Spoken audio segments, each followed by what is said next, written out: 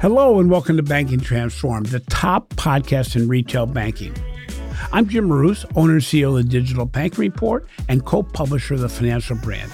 Every single financial institution is adopting and adjusting to compete with the new realities in an ever-changing digital world.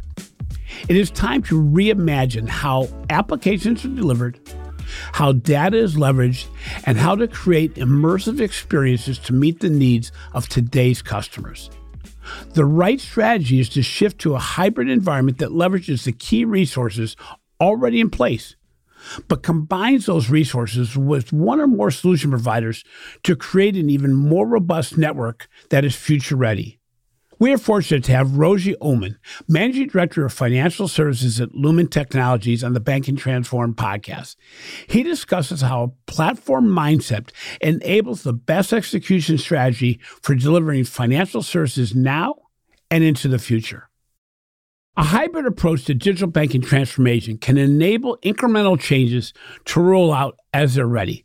Customers may not feel that too much is changing at once, allowing experiences to improve without disruption. In other words, what we should usually be trying to do is do incremental changes that do not disrupt as much as they just improve. So, Rosie, can you provide a brief overview of your role at Lumen, as well as how Lumen works with financial institutions to improve the process of digital transformation? Sure, Jim.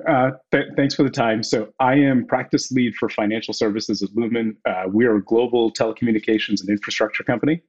And my job is to take sort of our broad capabilities and position them for the needs of our customers in banking, capital markets, and insurance.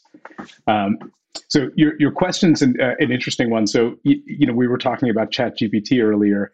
One of the things that I think technologists and business people are facing is that the adoption rate of modern technologies have skyrocketed. I'm sure you've seen the adoption curve on electricity to cloud, and in ChatGPT 3, it just felt like it was released like 3 weeks ago, and now everybody's using it.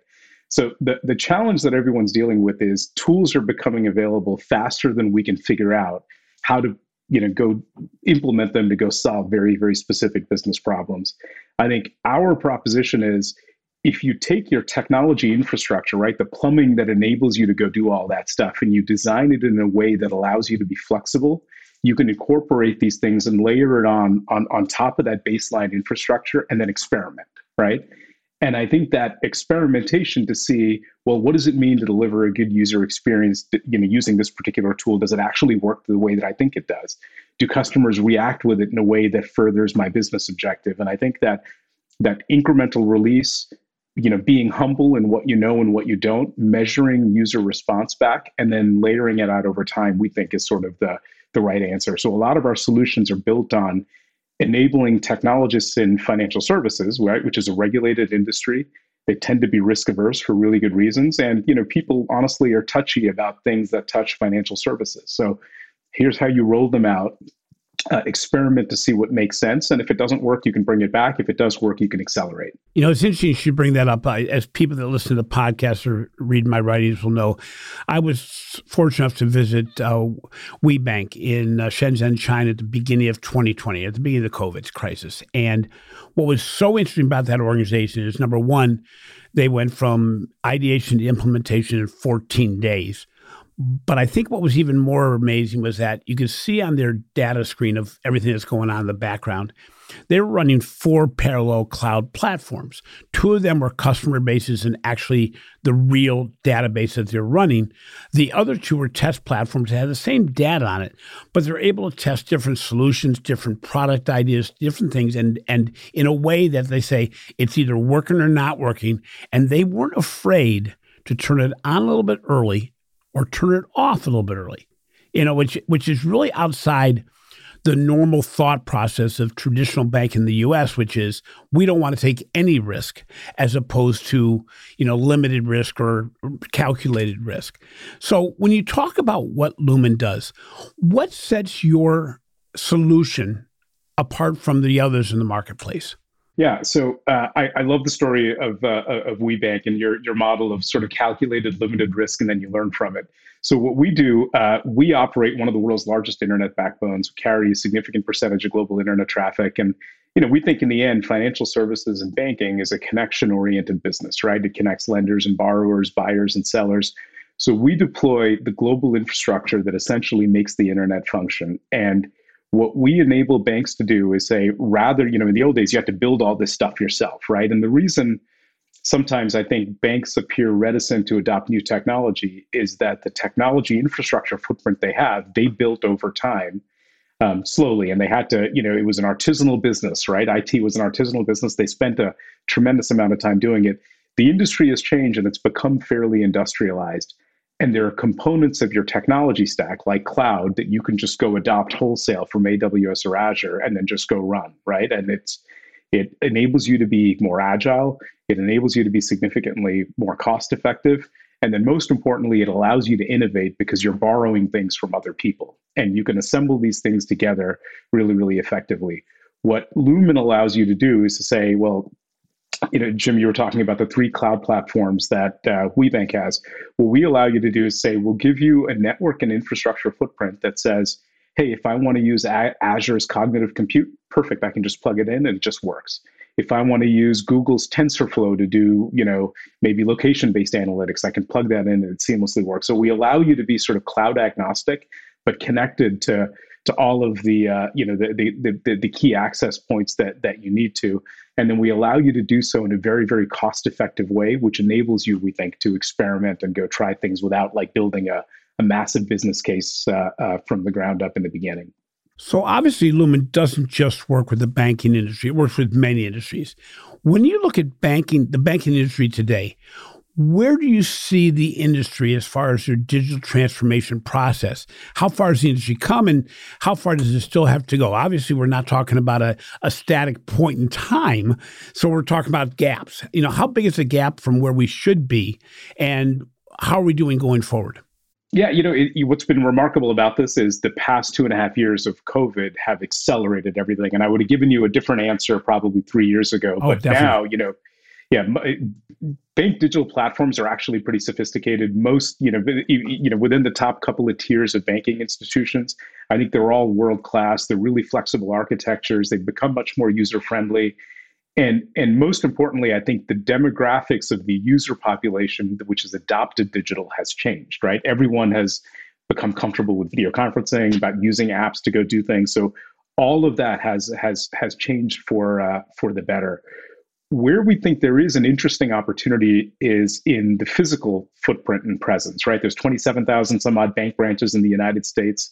The bank branches per capita in the US, we think, is about 2x our OEDC peer group, right? So there's, the optimal number of branches is probably somewhat less. The difference is, there are 5,000 banking institutions in the United States. And if the predominant means of customer access is digital, there just isn't room in the market for all of those banks, right? In most digital markets, it's going to be winner take all. Maybe there's room for 3, 4, or 5, certainly not for thousands. And we think there's an opportunity for small and mid-sized banks to figure out, how do I use the branch, which is the only tangible brand experience a customer will have with me, in order to create stickier and better relationships? And that is something that we have seen in retail and hospitality. And part of it is honestly is being humble, right? Customer behaviors have changed forever coming out of COVID. And we're not sure which of those are permanent. We're not sure which of those are actionable or desirable. So, being able to go in and invest and experiment and see what works and double down on it, we think is an interesting opportunity where banks can learn from other industries. Well, actually, you have a white paper, if I'm not mistaken, that talks about what banking can learn from the retail industry, where you talk about the branch, you talk about experience, you talk about the integration of the human and digital aspect of customer experience. And I think that's interesting because it as you mentioned, we have too many branches. We have many people that are right now underemployed, but have extraordinary talents when we're talking about the ability to interact with customers, be empathetic, the things that we really want our relationships to be. but they don't see nearly as many people anymore. So is this an opportunity, or is this an area where we have to be looking at the democratization of data and insights, where we actually don't compartmentalize these data and insight components within the IT or an analytic department, but really spread it across the organization so that the product areas can do better? So even the branch people maybe can interact with customers using the technology and the data and insights that we have to do outbound engagement on a customer level.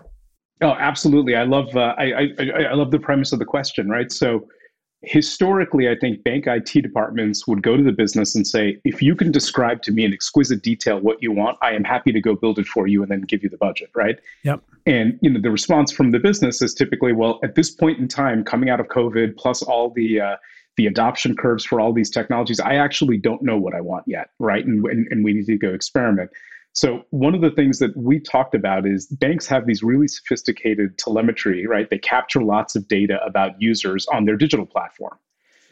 All of that ends when a user walks into a branch, right? So why does a customer go to a branch? One, it's to go open an account, and they're required to, by KYC regulations, make a deposit, or because they have a problem and they feel they get a better answer in person than they would, via calling somebody or online.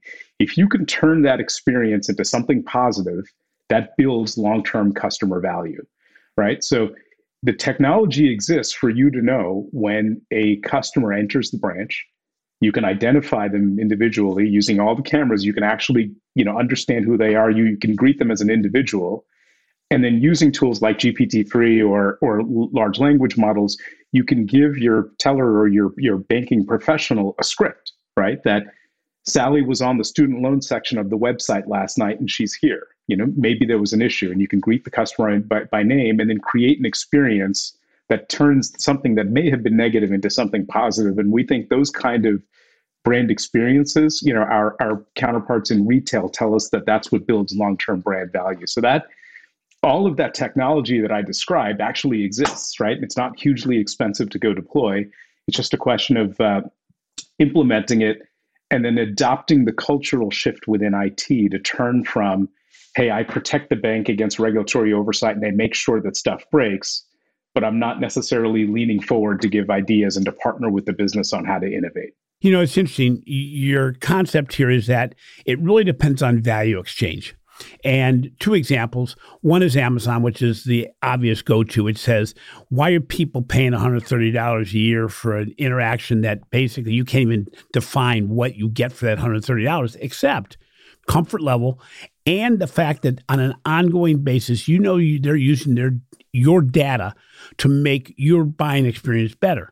The other example is a little more, you got to think back a little bit, but with Disney and the family bands, the bands that were ID that actually identify who you are as you're going through the park and give you ideas of what you should go to, what you should visit, how long the lines are. But at the beginning of them, it also helped to define at every age category, every structure of family, what's the route the family's taking? Where are they going to first? Where do they go to last? How long do they stay in the park?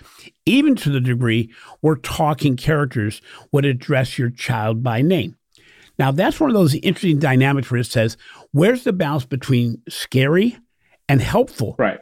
But Disney knows better than anybody.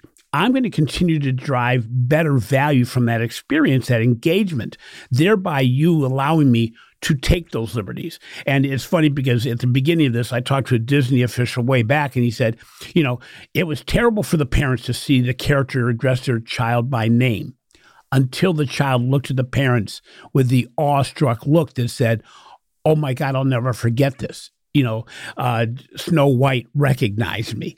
And all of a sudden the parents are going, oh, I don't even care about privacy right now. My child's happy, which is all you want at Disney World. It's interesting when we're looking at this, the opportunities are massive. The ability to leverage technology, data, analytics for better experience and, more importantly, better engagement is enormous. But there's stumbling blocks. What we can do and what we do in the financial services industry are sometimes there's that big gap. What are the stumbling blocks that you see as you're going on the road, meeting with financial institutions, that financial institutions are facing right now as they're trying to find new and better ways to address a customer's needs? What What are the biggest things that you know immediately, geez, this is a problem we have?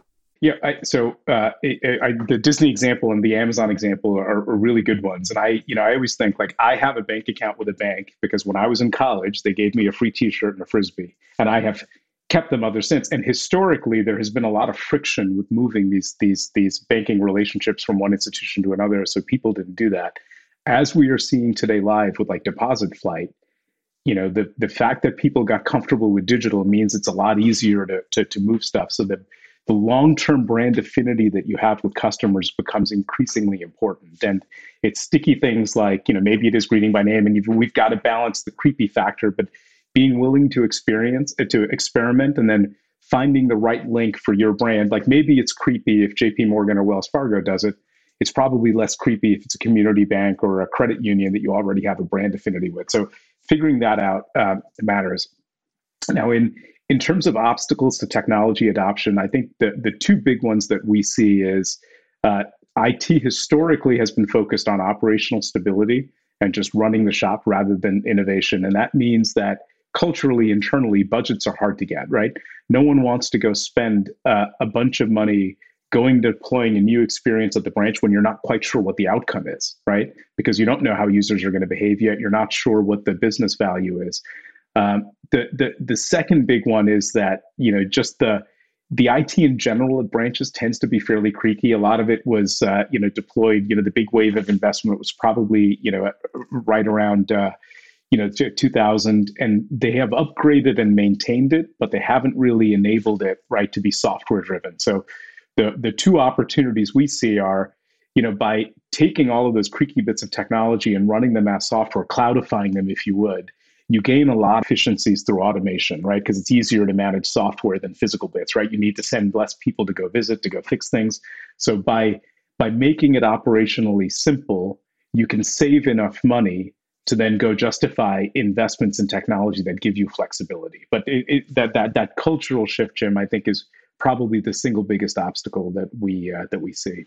It's interesting. We often talk about the fact that you can invest all you want in technology, but if the management team, if the leadership continues to do things that they've done in the past, you've basically wasted your money. The back office has to support the front office, but in much the same way that you just referenced, you need the ability to have a future view of what you need to do and then deploy against it. We need to move from saving money and the efficiency thing to actually making money through engagement. And I've defined many times the difference between experience, which I consider just a form of satisfaction, and engagement.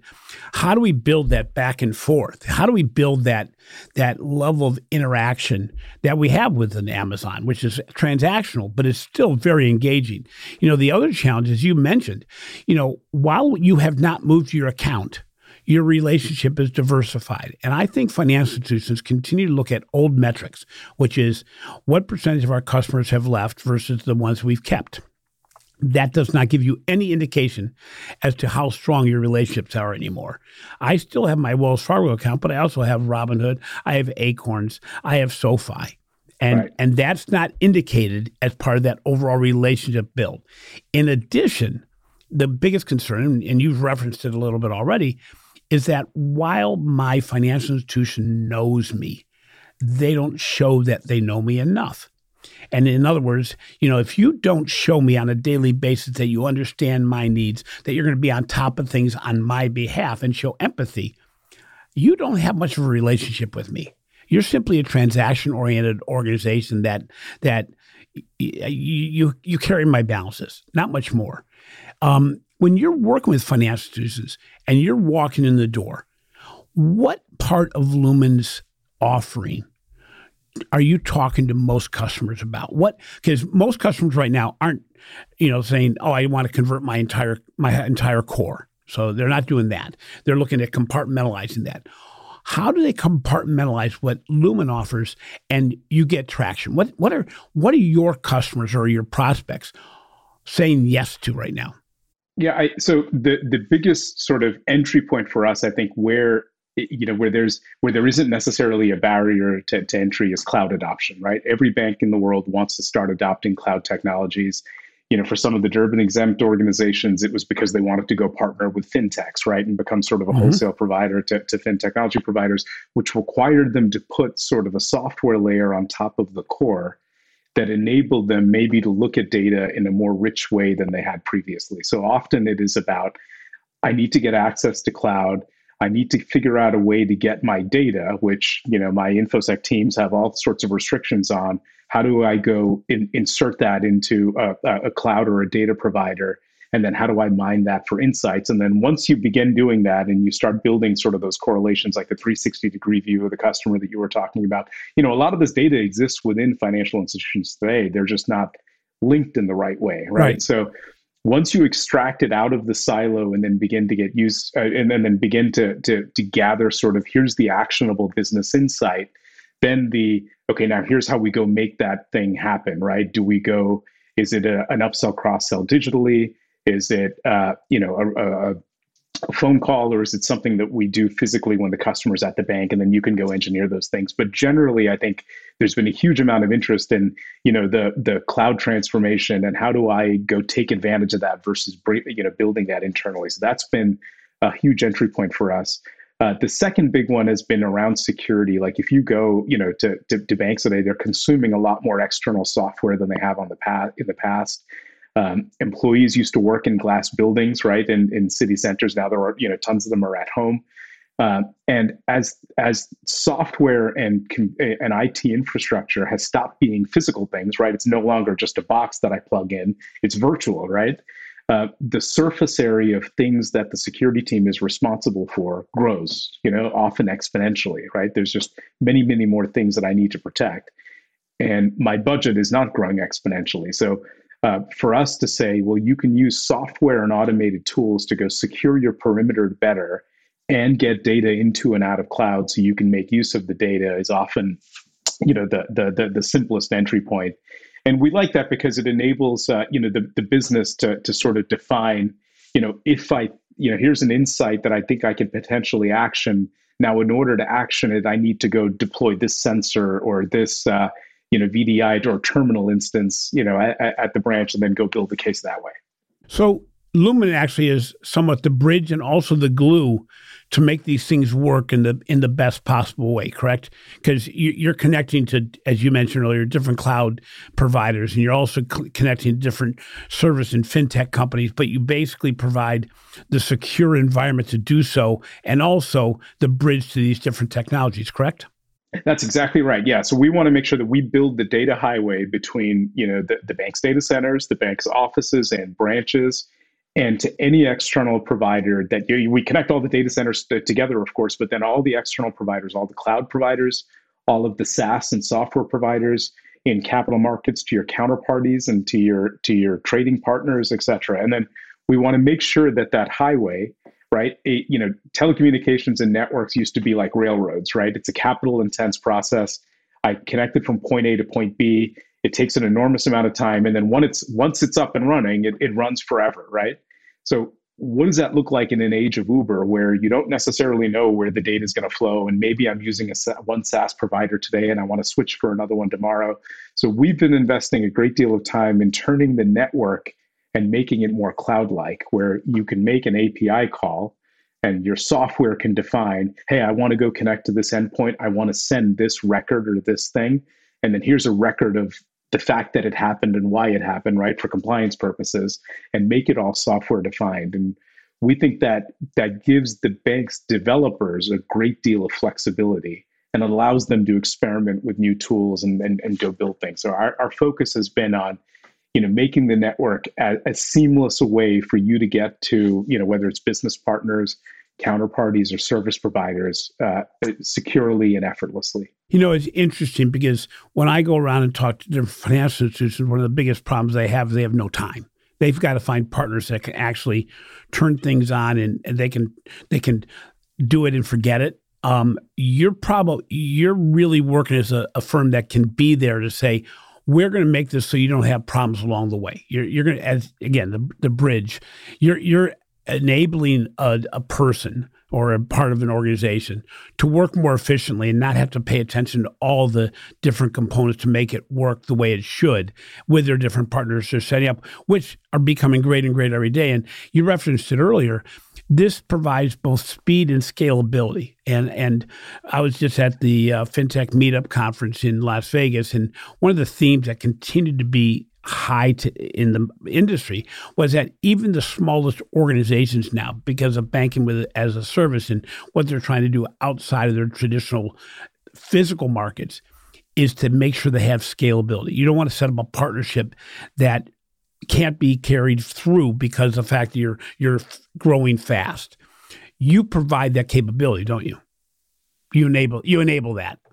Yeah, we do. And part of technology is riding waves that are occurring within the industry anyway, right? And if you catch the right wave, you are riding an advantage of scale.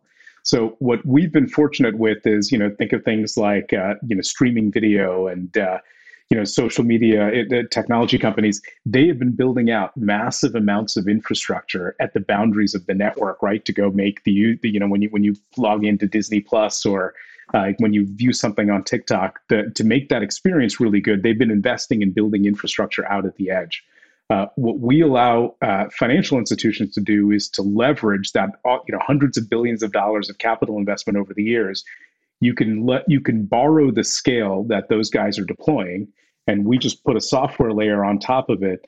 So we operate it in the means that you would expect from an FFIEC regulated institution, right? So you're riding a wave of investment that already occurs. You automatically gain the benefits of scale, and because it's pre-built, there aren't long, complicated lead times, right? You just could log into a portal or you call up an API. You ask for 10 gigs of bandwidth to AWS, and it shows up instantaneously within minutes. You use it for as long as you want to use it, and then it just goes away, right, when you don't need it. So that sort of elastic model of usage, we think, makes IT budgets significantly more flexible and hopefully enables the business to innovate. So when you're reaching out to different financial, different size of organizations, what types of data can financial institutions today reasonably collect? Because basically the winners in any of the industry is going to be those that know the most about their customers and their prospects. And then above and beyond what types of data can they collect, how can they leverage the data so they can actually transform the experience? So, Jim, as you said before, most institutions already have access to a tremendous wealth of data digitally, right? So, there's location-based data based on your IP address. So they have a rough idea of where you live, which infers things about your financial assets and income, your home values. They are collecting a tremendous amount of data on, again, digitally about your social network and your social graph. So a lot of that data already exists. There's a tremendous wealth of transaction data that banks have. The challenge is, as you said earlier, is a lot of this exists within silos across different business units, and tying that together into a 360-degree view of the customer is tough, unless this is something that you've been focused on. So a lot of that data already exists. It's just a question of organizing it in the right way and then tying it into a customer, and then being able to, take limited risk, as you said, in figuring out, right, is, what's the, for long-term customer value, you want to be less transactional and more advisory, right? So, I am a different banking consumer when I was in college than I am now. And making sure that the bank's relationship with me has evolved as I have, right? Because all of the information about me is publicly available now. And as you said, consumers never choose privacy when given a choice. And if you look at my kids' social media habits, they make no bones about putting everything out there, right? So There's a wealth of information that's available. We think an area where they're probably not collecting as much is around physical and location data as well. There's a tremendous rich data set of location data. So you can identify customers by name when they enter a premises. You have an idea. You're no longer relying on survey information to figure out why customers are at a specific place and where they're locating. The data is accessible in near real time, and being able to use that is a competitive differentiator.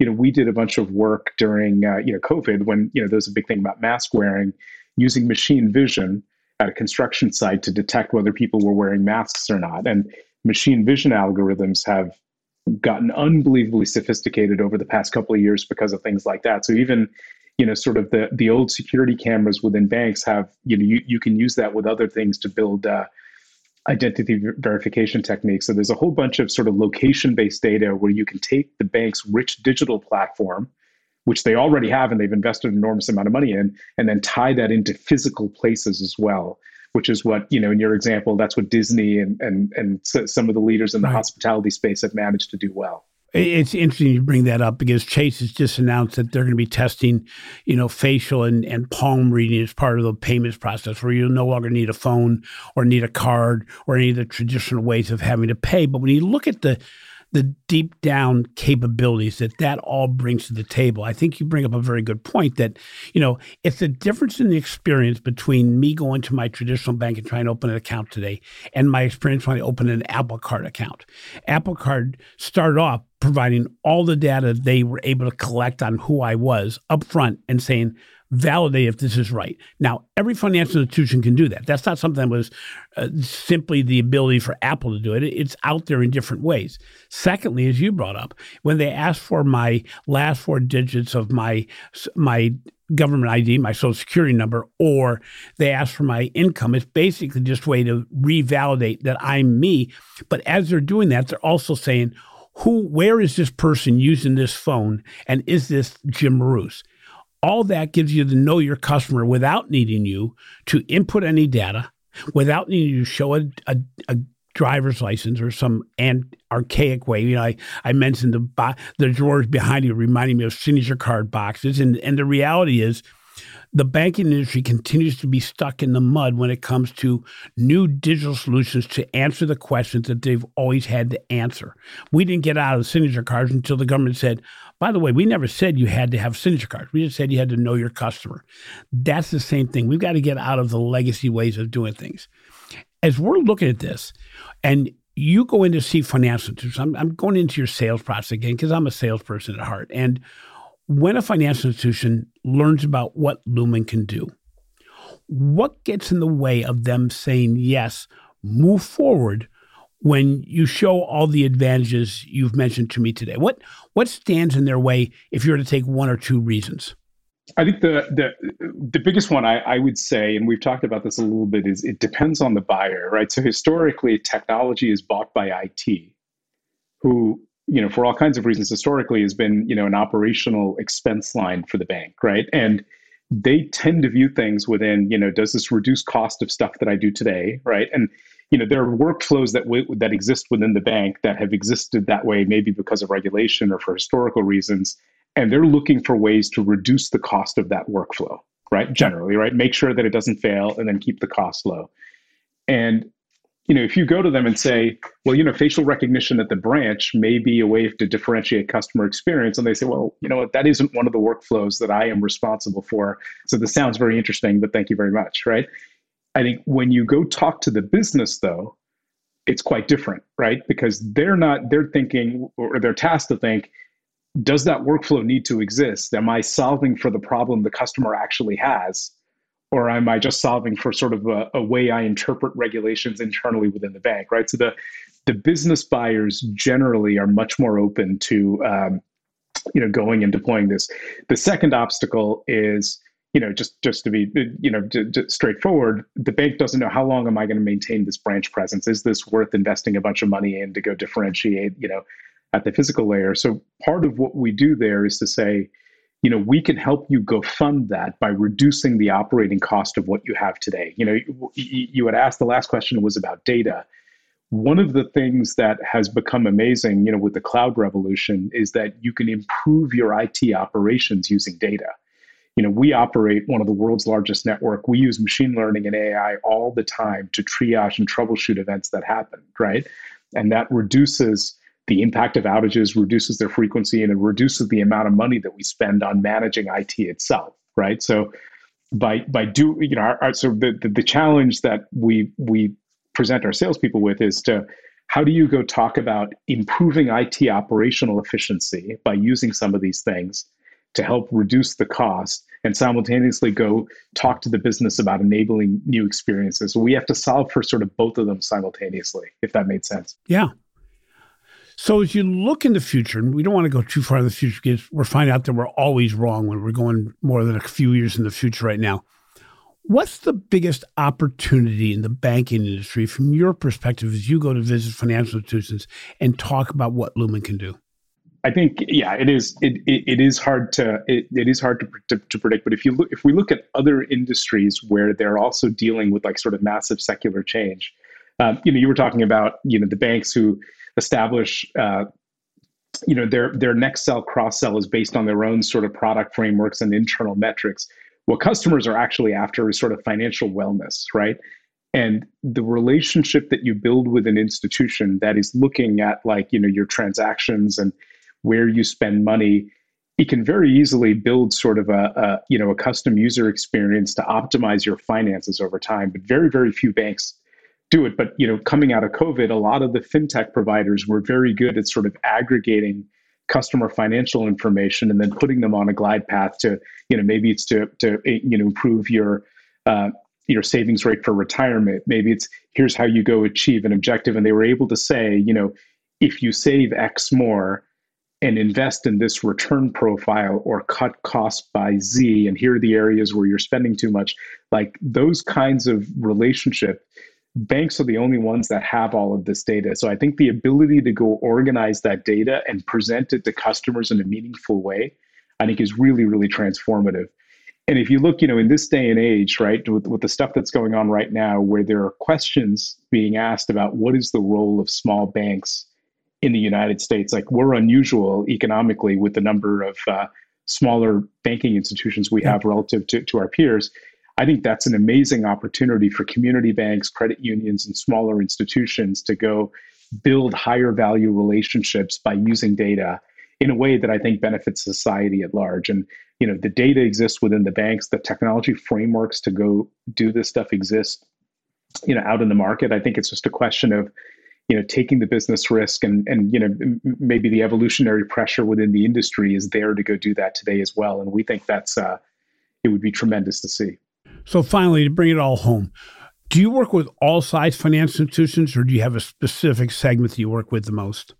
No, we're pretty much up the stack. So everyone from sort of the multi-trillion-dollar institutions to much smaller neighborhood and community banks and credit unions. Great. Thank you so much for being on the show today. I really appreciate your insights and vision into what's going to happen in the future.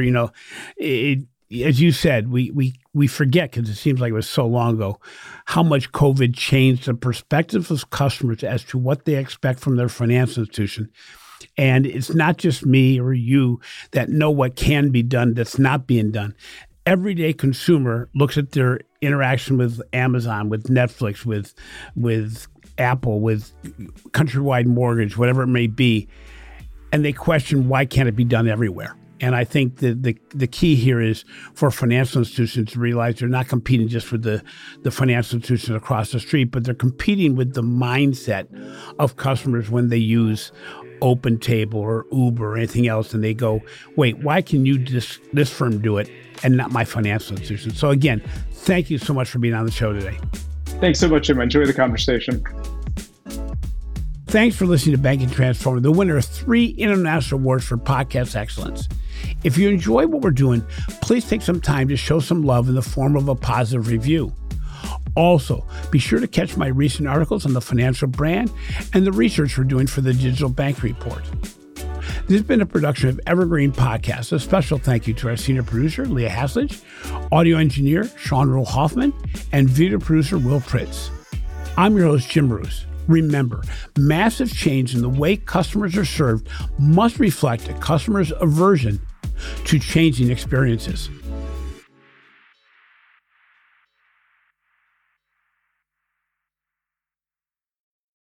You've got questions, we've got answers. Business leadership, ownership, and sales can be challenging.